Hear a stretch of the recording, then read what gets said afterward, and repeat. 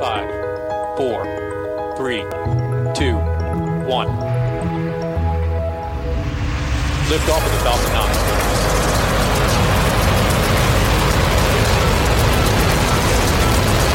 Falcon 9 clear the towers.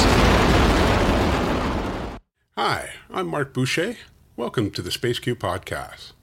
Today we start our annual summer series with a podcast on satellite servicing. Satellite servicing is going from the realm of, I wish we could do this, to becoming a reality. Tomorrow, we'll see the first launch of a communications satellite with a satellite mission extension vehicle attached to it. The customer is Intelsat, and the mission extension vehicle, known as MEV, is built by Northrop Grumman. An MEV has previously flown as a separate demonstration mission. This MEV, MEV-2, will launch attached to Intelsat 30 and then separate and service the Intelsat 1002 satellite before moving on to service another customer. You can watch the launch on SpaceQ. There are several legacy companies looking to garner a share of the satellite servicing market, along with a slew of startups. There are many issues facing all those interested in satellite servicing. To work towards technical and safety standards, DARPA funded a new organization that is industry-led to work towards technical and safety standards. Today, Brian Weeden, the Executive Director of the Consortium for Execution of Rendezvous and Servicing Operations, known as CONFERS, will provide an in-depth look at what the organization is doing and the challenges ahead. His talk was part of the Future in Space Operations Telecon, which was recorded on July 29th. I should note that Brian is also the Director of Program Planning for the Secure World Foundation. Listen in. Thank you, Dallas. Appreciate it very much, and thank you to both you and Dan for inviting me to go do this. Hi, everyone. Happy to be back. It's been, I think, a couple of years since I last had the opportunity to do one of these types of talks, and I just have to say hello to Chris Gaynor. Chris and I, we met, more than 10 years ago. We were both working on a master's degree in North Dakota. So hello, Chris. Hope things are well. So today, I'm going to give you an update about where we are with Confers. Thank you, Dallas, for spelling that out a couple of times. I don't have to because I often don't remember the full acronym myself. You guys there was a briefing about the Confers back when we first getting started. I'm going to repeat a little bit of that in the beginning because I'm not sure if everyone here has already heard of it before. But we're going to focus most of this on sort of what Confers has been doing for the last 2+ years that it's been in operation, and sort of what products we've been putting out, how we're being organized, and then a little bit at the end of where we're going to be going in the future. So if you can move to slide 2, the Confers objectives. Well, just broadly, Confers is a program originally started by DARPA, and the thinking was that DARPA felt that a robust, profitable commercial satellite servicing sector would be in the interest of the United States and the Department of Defense, and contribute to a whole range of national interests. And a key part of establishing that robust commercial servicing industry is dealing with some of the non-technical issues, things outside of just pure economics and engineering, things like safety standards, and norms of behavior and transparency, things that would need to sort of help support the development of that new industry. So DARPA started out funding Confers a couple of years ago, and the main goal was to create an independent industry forum that would advocate and promote for commercial satellite servicing, and that also that forum would bring together people from these different companies and academic institutions involved in different aspects of satellite servicing to collaborate and research and develop and publish voluntary consensus technical and safety standards. And the hope that those standards would help foster a better commercial industry. Confers also does a lot of engagement with governments on policy and oversight of commercial satellite servicing, This is, an area where a lot of governments are still trying to figure out how they're going to license and regulate satellite servicing, what their national policy is going to be on satellite servicing. So we do quite a bit of engagement with governments all over the world. Confers itself is an industry consortium. So our members are all companies or other private sector entities like think tanks or universities who are involved and are stakeholders in the international satellite servicing community. The program is initially supported by DARPA, but we were started with the plan to eventually transition to being a fully private sector supported entity over a period of several years. So moving on to slide 3, when we say standards, a lot of people might first come to mind something like, a USB plug or, the standard for Wi-Fi. Those are what we would call, interfaces. And that is certainly something we're focusing on, but we are looking at standards from a little bit broader aperture. So yes, we're absolutely thinking about standards in terms of interfaces for satellites to plug into other satellites and possibly do things like data transfer or power transfer or connect to do towing. But we're also looking at operational practices, things like behaviors for how you approach another satellite, particularly if it's tumbling, how you might, do certain different types of rendezvous and proximity operations. We also are looking at standards and practices, best practices when it comes to data exchange and sharing. So what sorts of data products might you need to exchange with the client for satellite servicing before something happens, while it's happening, and does that have to be in the form of an email, or do we need some sort of more rigorous, specific data format for that data? And then finally, transparency. There's always been a lot of concerns about commercial servicing because some of the technologies could be used for aggressive or nefarious purposes. And, just in the last couple of weeks, we've seen accusations by the U.S. government about a Russian satellite that was doing some rendezvous and proximity operations as being a type of weapons test. So one of our other big focus areas within confers is the steps that commercial servicing can take to discriminate these commercial activities from military potential aggressive activities. And a lot of it has to do with transparency. So what are the sorts of standards and practices we can put in place to demonstrate that these commercial things are not military activities, and they can be more transparent about what's going on. So those are the 4 main buckets of different types of things when we say standards. Slide 4 shows a slide of our current membership. We're sitting here right now at about 40 members. I apologize, not all of them are on this slide because we've had some changes in the last week or two since I've been able to update this graphic. But just wanted to point out here that the majority of our members are U.S. companies, but we do have some international companies. We have Astroscale from Japan.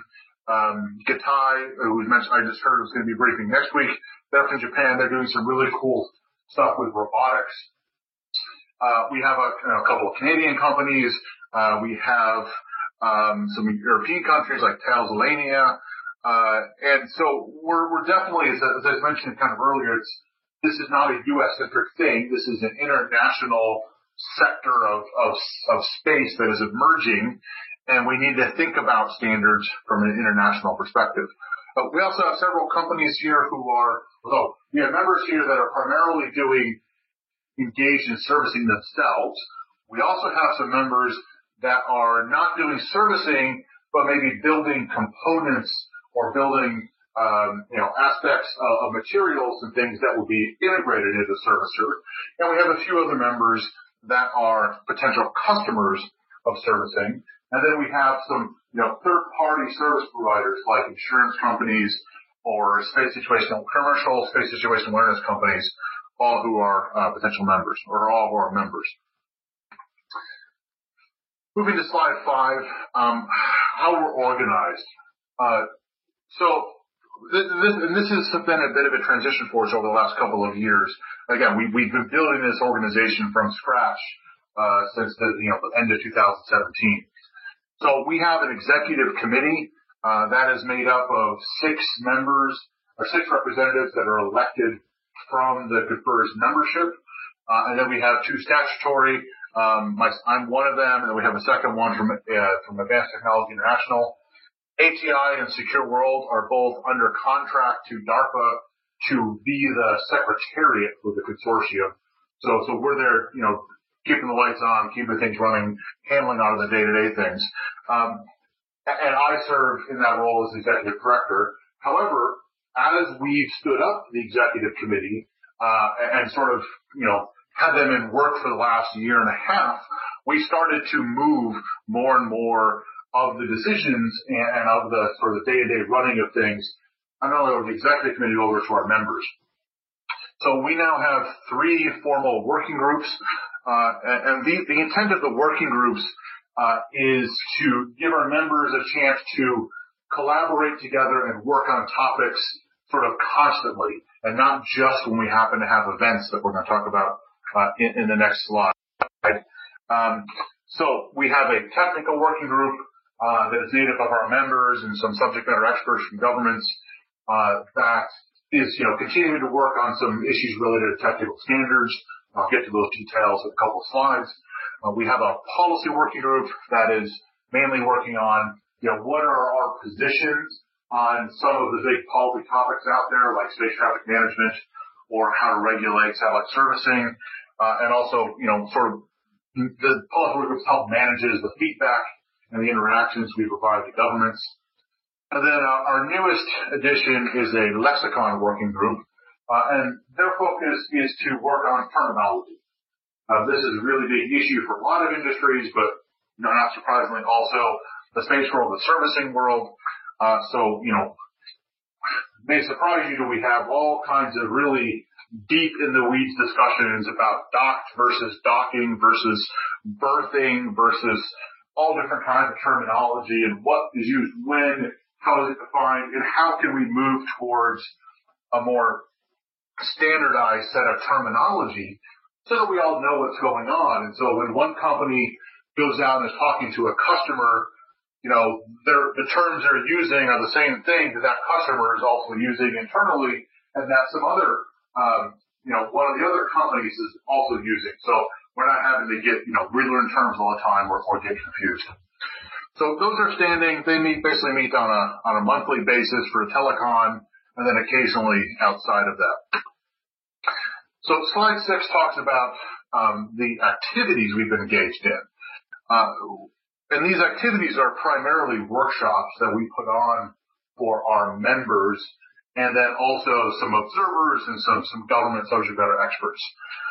We've been doing roughly 3 a year since 2018, and if you look at that list, they're mostly in the U.S., but occasionally we try and also do one internationally. For example, in 2018, we had one in Bremen, Germany that was synced up with the International Astronautical Congress that year. And then last year, 2019, we had one that was in London, mainly because, UK government's doing quite a bit of work on potential licensing framework for servicing. This year, of course, because of the pandemic, we haven't been able to have any in-person meetings, but we've managed to carry out now 3 virtual workshops where we've been able to kind of continue the work. And essentially, these workshops are ways we can get together formally in person, but most recently virtually with our members to talk about issues, to discuss the inner workings of how to put together best practices and standards, and just kind of generally get work done. We also have a set of events that we call the Global Satellite Servicing Forum. This is a public event in comparison to the invite-only or members-only workshops that we have, and we do this generally annually. The first one is in November 2018. We then had one last October, and we're currently planning on holding a virtual one at the end of this October. And these are, generally a 1 day, maybe a day and a half forum where we can talk about all the stuff that's going on in the servicing community, give our members a chance to show off all the cool things they're doing, have some panel discussions about, what are the key issues from a business standpoint, a policy standpoint, something to work through, and just again, spend that day focusing on what's happening in servicing, where's the commercial servicing sector going. So if we move now to slide 7, this is where I'm gonna start getting into the products that we've been able to produce. And I'm very happy about this because when this first started, the notion of can we get, well, first of all, there was people wondering, are there even anybody working on servicing? The answer was, of course, yes. And the second question is, can you even get them all together in the same room and get them talking and exchanging ideas? That was difficult, but the answer is yes. And then can you actually get them to agree on anything was an even more challenging thing. And I'm happy to say we've been able to do that. So the very first thing that we published, and by the way, these are all hyperlinks. So those of you who are looking at who downloaded a copy, that the hyperlink should still work and it should take you to our website where these are all public. If not, let me know and I can send you links afterwards, or you can just go to our website. The bottom right corner is satelliteconfers.org is the name of it. Under resources and publications, you can find all these things. So the first thing we published were the guiding principles. That was at the end of 2018. And these are just kind of a high-level principles that we think should be guiding commercial rendezvous and proc stops and satellite servicing. The second thing we published was a set of design and operational practices. We actually published the first edition at the end of 18, and then we published a revised edition at the end of 2019. And these go one step further and say, these are the things that you should be doing, either in your design or in your planning or in your operations to improve safety and transparency. We then published at the end of last year what we call our satellite servicing mission phases. And this is a diagram where we have attempted to discriminate what are all the different phases or parts of a rendezvous and proc stop or satellite servicing mission. And then, how do we define where those stop and end? And I'll talk about in a couple of slides why that was important. And then finally is the lexicon of terms that I mentioned. Again, this is something that we started a couple of years ago, and it's been a living document ever since. So the next couple of slides go through each of these in more detail. Slide 8, the confers principles. These are basically no-brainers, right? These are things that, most people would, say in the U.S. are, motherhood and apple pie. The sort of things that everyone should be able to agree about. But we felt it was good to make them all explicit. So the first is that all commercialized servicing will be consensual, and that you will always be doing it with explicit permission from another entity, whether that's for an inspection or a docking or a repositioning or whatever you're going to be doing. It needs to be consensual. The second is that it needs to be in compliance with whatever the laws and regulations are. Now, of course, the caveat here is that a lot of that relevant laws and regulations are still in work, but in general, they're all going to be compliant with the principles outlined in the Outer Space Treaty and the other major pieces of international law, and then also whatever the various countries have put in place for their national regulations and policies. The third is we're going to be responsible. Generally, basically means, as my wife likes to say, we got the Boy Scout motto, right? Leave nothing behind, be responsible, treat the space environment like you want it to be treated, treat other space operators like you want to, just kind of be responsible in general and try to, leave things in a better place than the way you found them. And then finally, transparent. This is back I was talking about before, about sort of, going a little bit out of your way and a little bit beyond what the bare minimums are to be transparent about what you're doing to offset that potential misperception about these commercial activities and what's actually going on. Excuse me, Brian? Sure, go ahead. Hey, Brian, this is, I don't mean to be critical at all, but I can see the strong advantage in these guidelines and principles as being something to be worked out between those doing servicing and those our clients. That is, a servicer and a client has to have all this stuff understood. But I'm wondering what's the benefit of having industry-wide agreement on this? Can you give me, for example, a couple of made-up stories about what might happen if you don't have an industry agreement on all of these? Sure, absolutely. For example, let's say you have, let's talk about the consensual bit. Let's say you've got someone who, wants to get into the debris removal business and goes up and just grabs a piece of debris and pulls it down and sort of, did it unannounced, didn't talk about it beforehand, didn't get permission from the launching kit that owned it. That would be quite a showy display of their capabilities and their technologies, and would certainly garner quite a bit of earned media attention that may suit, perhaps their business model.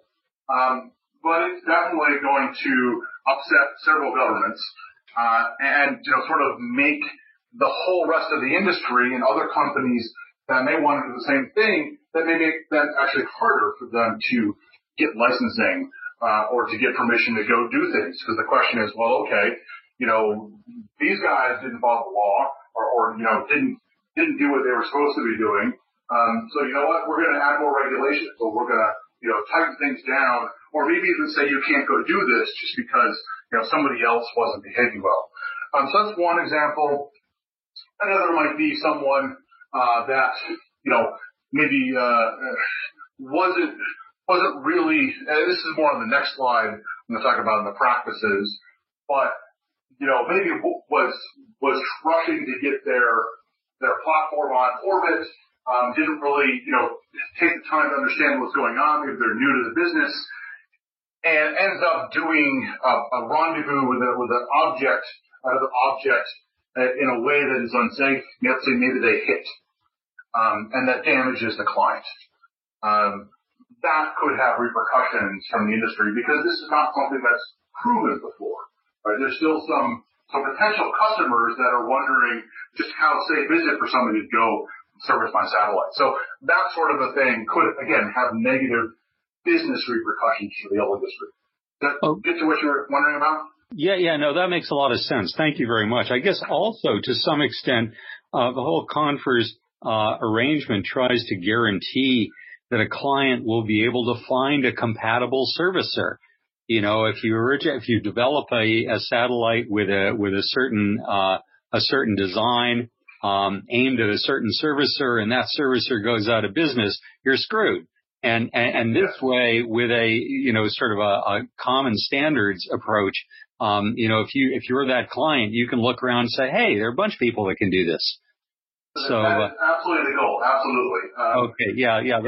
That all makes a lot of sense. Thank you very much. Yeah, you're welcome. Although I'll say we're not quite there yet with the interfaces, but that is absolutely the goal that I think a lot of members realize is, trying to get it's hard enough to get the satellite operator community to make changes to their designs, maybe add weight, just for servicing. It's even harder if you tell them they have to do it and pick which company they're going to be getting serviced by, and if they pick wrong, that sort of, it doesn't work anymore. So I think there's absolutely a good case to be made for that sort of standardization from an interface standpoint. Okay, great. So going to slide 9 now in the practices, like I said, the practices get into more details about the planning and design of things. And there's four main categories that we talked about here. One are such recommendations on how you should design servicer vehicles and operations for mission success. And we talk about having a layered approach and looking at things, not just the hardware, but also software, the ground segment, and mission ops, security. We talk about what you were just getting at. Number 2 there, we talk about the importance of designing future satellites, both servicing satellites and potential client vehicles, to help make the servicing more safer and more efficient. We talked about sharing information on how we resolve anomalies, because we're going to have anomalies, which, fancy word for something went wrong, something happened that we didn't expect. It was unexpected or maybe even wrong. Well, how do we share that among the servicing community in a way that protects intellectual property, protects competitiveness, but also helps everyone learn from everybody else's mistakes, so we're not having a bunch of people repeating all these mistakes. And then finally, practices for promoting the long-term sustainability of space. Because, this is sort of the ultimate goal. We all want to be doing what we're currently doing in space and doing even more things in space. I guess what FISO is all about. So how do we make sure that the things we're doing in space are going to preserve that long-term sustainability? Moving to slide 10, this is that phase diagram that I mentioned. And this is, again, no matter whether you're doing inspections or orbit transfers or refueling or swapping of components, whatever you happen to be doing, we built this to try and have, here are the different phases you kind of have to go through that whole operation. And if you notice, each one of them has a number next to it. That we have a document that corresponds to this image, that outlines sort of when that phase starts and stops. And what we see this is doing as sort of the roadmap of, okay, now let's talk about all the potential risks and hazards of each of these phases, and then the mitigation things and the standards we can put in place to help minimize those risks.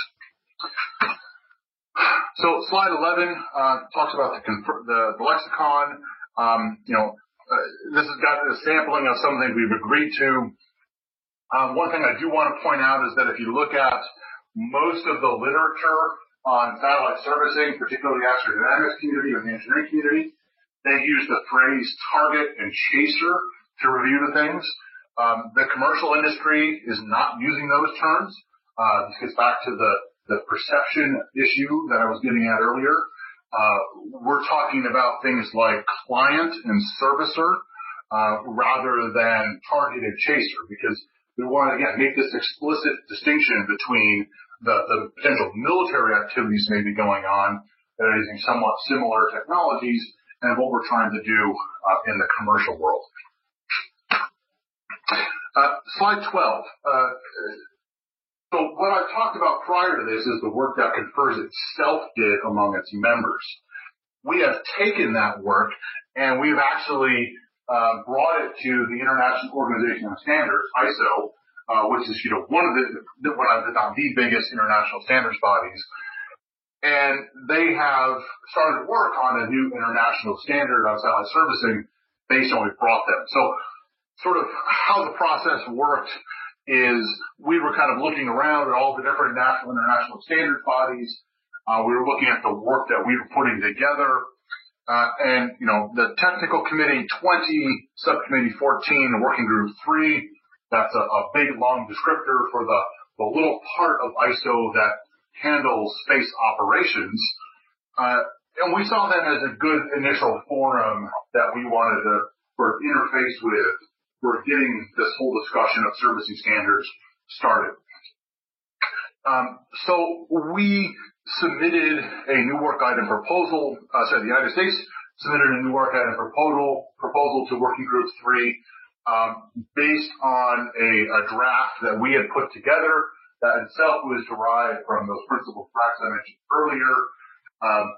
That proposal was approved by Working Group 3 last July, and since then there have been a group of experts from 8 different countries. You see them listed there: Brazil, France, Germany, Japan, Russia, Ukraine, UK, and US, who have been meeting to revise and take what we submitted and revise and update it and turn it into what is now the ISO draft standard 24330. That has, been for the last year or so, they've been working on that. We anticipate that they're going to move that to what they call the committee draft stage later this summer. And then once that happens, we anticipate that this may actually come out as an official ISO standard 24330 the spring of 21. Hey, Brian. Sorry, go ahead. A question: why, for initial standard, do you pursue that through ISO as opposed to an organization that also does standards like AIAA, which is more specific to the space community, right? Yeah. So it's much broader charter. Yeah, absolutely. So if you look up there on our, we had a whole internal discussion about which entity. So you mentioned AIAA. There's ECSS, which is a standards body for Europe. There's a handful of others that are standards bodies, national, international. We saw ISO as the place, in part because we knew they were already thinking about this, that within their space operations group, that they had already been talking about rendezvous and proc stops, a couple other things, and also because of the content. This first standard is very high level. It doesn't say, for example, here's a standard refueling interface. We just haven't gotten to that point within the industry that we can agree on what that would be. This is much more on sort of, like I mentioned, the behavioral things. So what do you do when you're kind of thinking about mission planning or design? How about the approaches? So it's up a couple levels at the behavior level of activities. And we thought that, it should be international because, again, we're talking about servicing potentially being done by international companies and with international customers. So we definitely wanted an international body. And again, working group 3, the space operations people, were already, again, thinking along those lines. But that's really why we decided to do it. But what I'll say I think it's the bottom. So as I said on that third bullet from the top, our goal, we're not done. Right? This is the very, very first initial thing. We are continuing to work on a handful of internal products and some more technical things. And as those evolve and mature, we're going to be looking for where else those might emerge as standards and which standards body to work that through. And we have a couple in mind that may be great candidates for something through AIAA or some other body. Does that answer your question? Yeah, thank you. Okay, so moving on to slide 13, just a little bit here about what we've been doing for international outreach. As I said, this is something that's very important to us because while the vast majority of our members are U.S. companies and we are being funded by DARPA, we really realize this is an international activity. So 2018 was when we started doing some international work. A lot of it was, as we mentioned, I had a workshop in Bremen. We've been doing some presentations at various international conferences. The other thing we've done is we've done some engagement with UN COPIUS, which is the United Nations Committee on the Peaceful Use of Outer Space. They have a scientific and technical subcommittee that meets every February in Vienna, Austria. And so we've done a couple different presentations to them about what's going on. And why is that important? Well, UN COPIUS is the body that originated things like the Outer Space Treaty, and for the last 10 years have been talking about best practices and guidelines to support space sustainability and deal with World War III and deal with sort of a lot of the non-security challenges.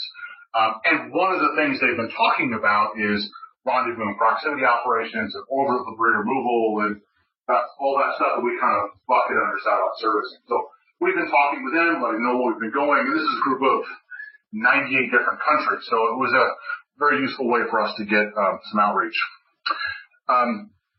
So again, we've been trying to do what we can to talk to different countries, let them know this is coming, let them know that servicing, what all the potential is for satellite servicing.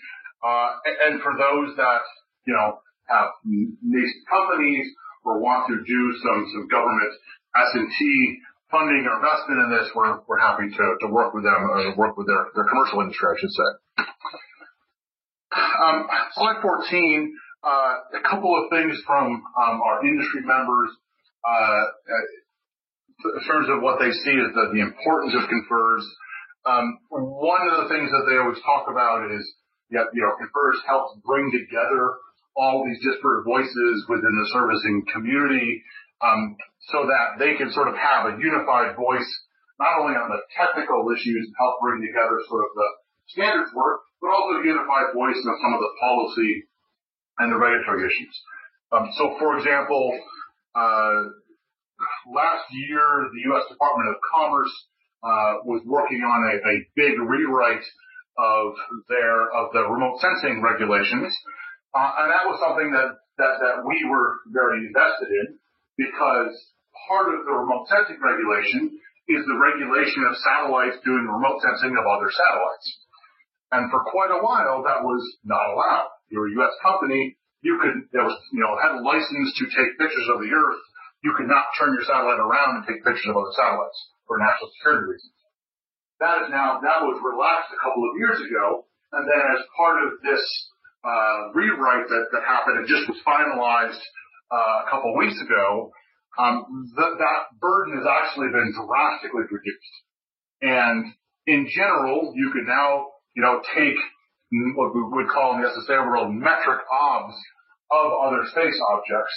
And as long as you get permission from the owner of the other object, you can also largely go ahead and do imagery and do other visual sensing. Again, that's really important because you can't do rendezvous and proc stops in a lot of the servicing without imaging and sensing the client. And there's also some members that are working on things like space-based space situation awareness and debris characterization, for which you have to do what they call, again, non-Earth imaging. So that was a big issue to us. We put in a public comment as part of the Commerce process. We've engaged with them quite a bit, and we're really quite pleased with the outcome of that whole process. So some of the other issues we're working on is the licensing process. Right now, there really isn't any country in the world that has a defined license for satellite servicing. Servicing is licensed either as sort of an extension of a radio frequency spectrum license or an extension of the remote sensing license, or in most countries there just really isn't a licensing pathway at all. So we're working with governments to try and make there a clear, explicit way for the governments to say yes to what the companies want to do. Hey, Brian. Yeah, go ahead. This is Dallas. Wouldn't it also be an extension of the launch approval process in the U.S. at least? It could be, but at the moment it is not. Okay. So that's something that has been discussed under the term what they call mission authorization. And right. The thinking there is that if you're launching on a commercial U.S. launch vehicle, the FAA does a payload review. As part of that payload review, they could potentially do a mission authorization. That was what was done, for example, when Moon Express got their license to send a commercial payload to the moon. But that has, as far as I know, has not been discussed as a potential path for servicing. The servicing is being licensed through either the FCC spectrum licensing process or the NOAA remote sensing license process. And perhaps a little bit okay, thanks. Yeah. So we're talking, with governments about making sure that they consider commercial servicing and services and architectures as part of the trade space for the future government spacecraft and architectures and mission areas. We're engaging governments about the need for a future space traffic management system because we think that's something that's going to be critical to helping keep space operations safe. And then we're starting to think about what a sort of I'll call salvage in quotes, because we're not talking explicitly maritime law here, but what a sort of space salvage resource utilization world might be, where you could, for example, collect space debris and dead stuff and potentially reuse, recycle it.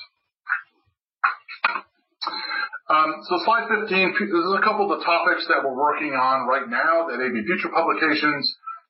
We're working on, so I talked about the mission phases. Based on the mission phases, our members have identified nearly 100 different potential risk areas, but also some recommended mitigation steps for how to deal with those risks.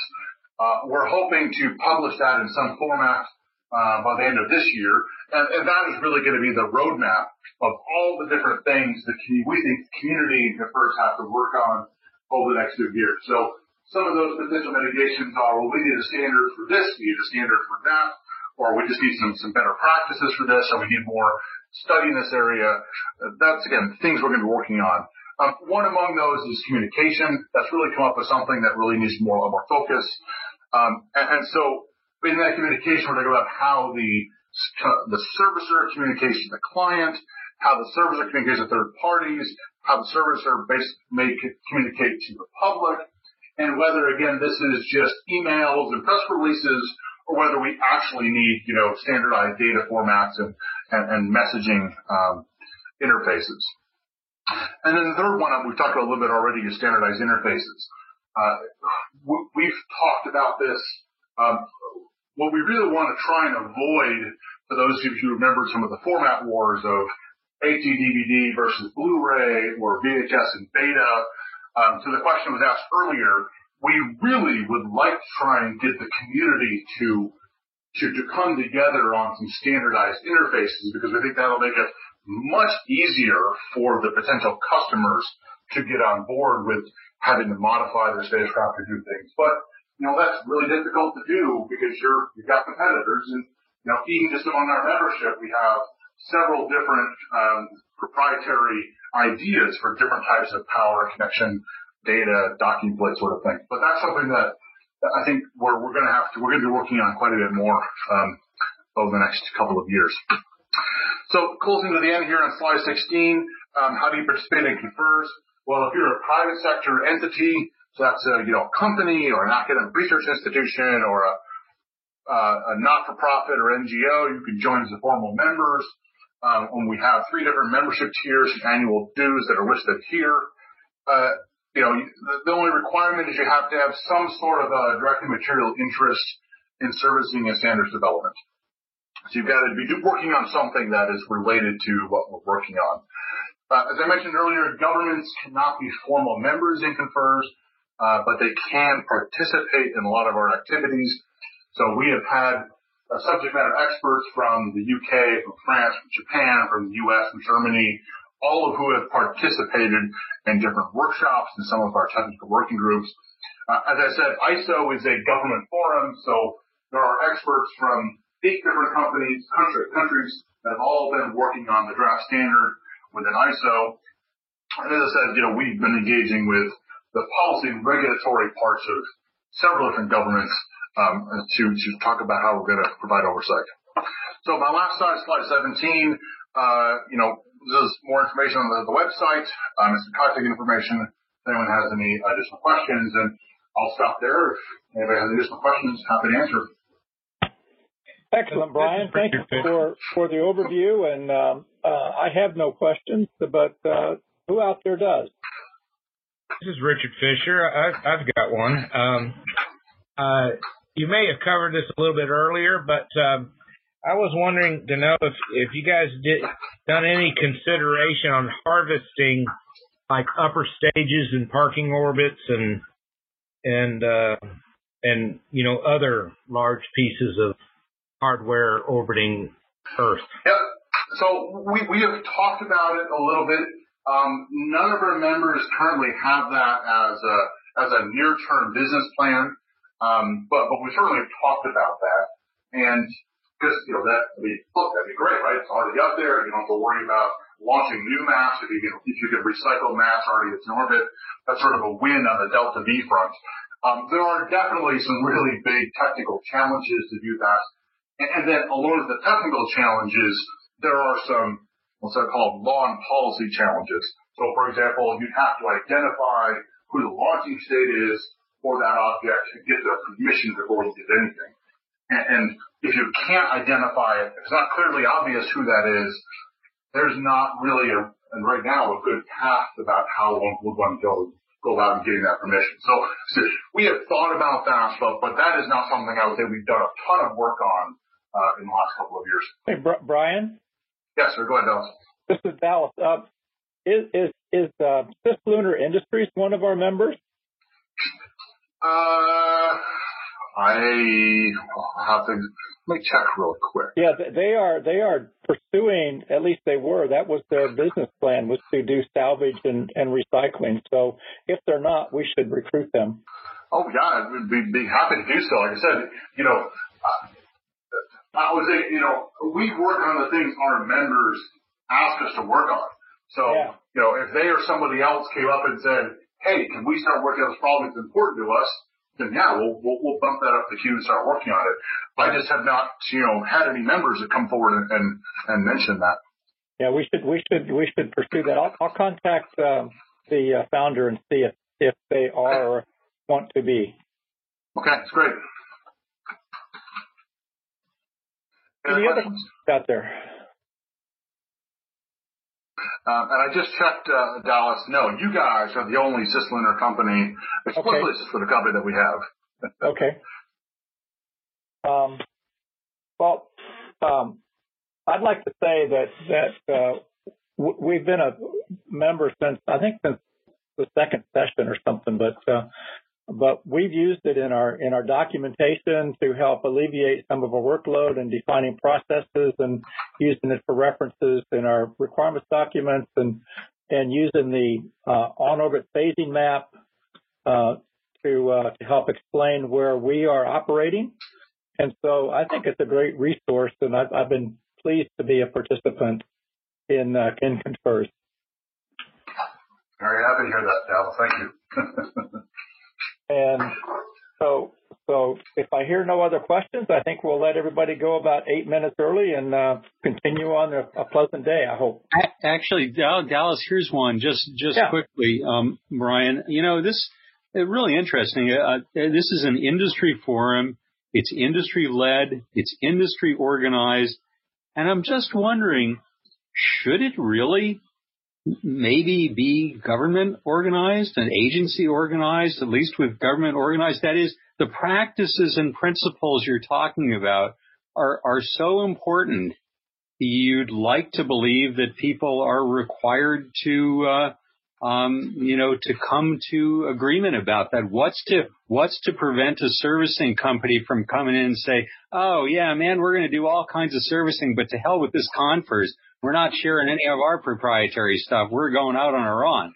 How do you deal with that? Well, thankfully we haven't had that happen just yet, so I can't give you an explicit answer. Look, there are lots of governments already working on this. So, of course, NASA has thought about some of this stuff because they're actively thinking of servicing in conjunction with the gateway and some of the other Cislunar activities. We're thinking about servicing in terms of the future of the ISS. We've been working with JAXA and the European Space Agency, both of whom have been thinking about this. I think the difference, though, is the space agencies are approaching this from a little bit different mindset than the companies are approaching it. And some of the things the agency has been working on in terms of creating standards are really from the mindset of, what is the safest way to do this? Or what would we do if we kind of had all the money in the world? And, not all of those standards the agencies have been working on are the ways that the industry would do it.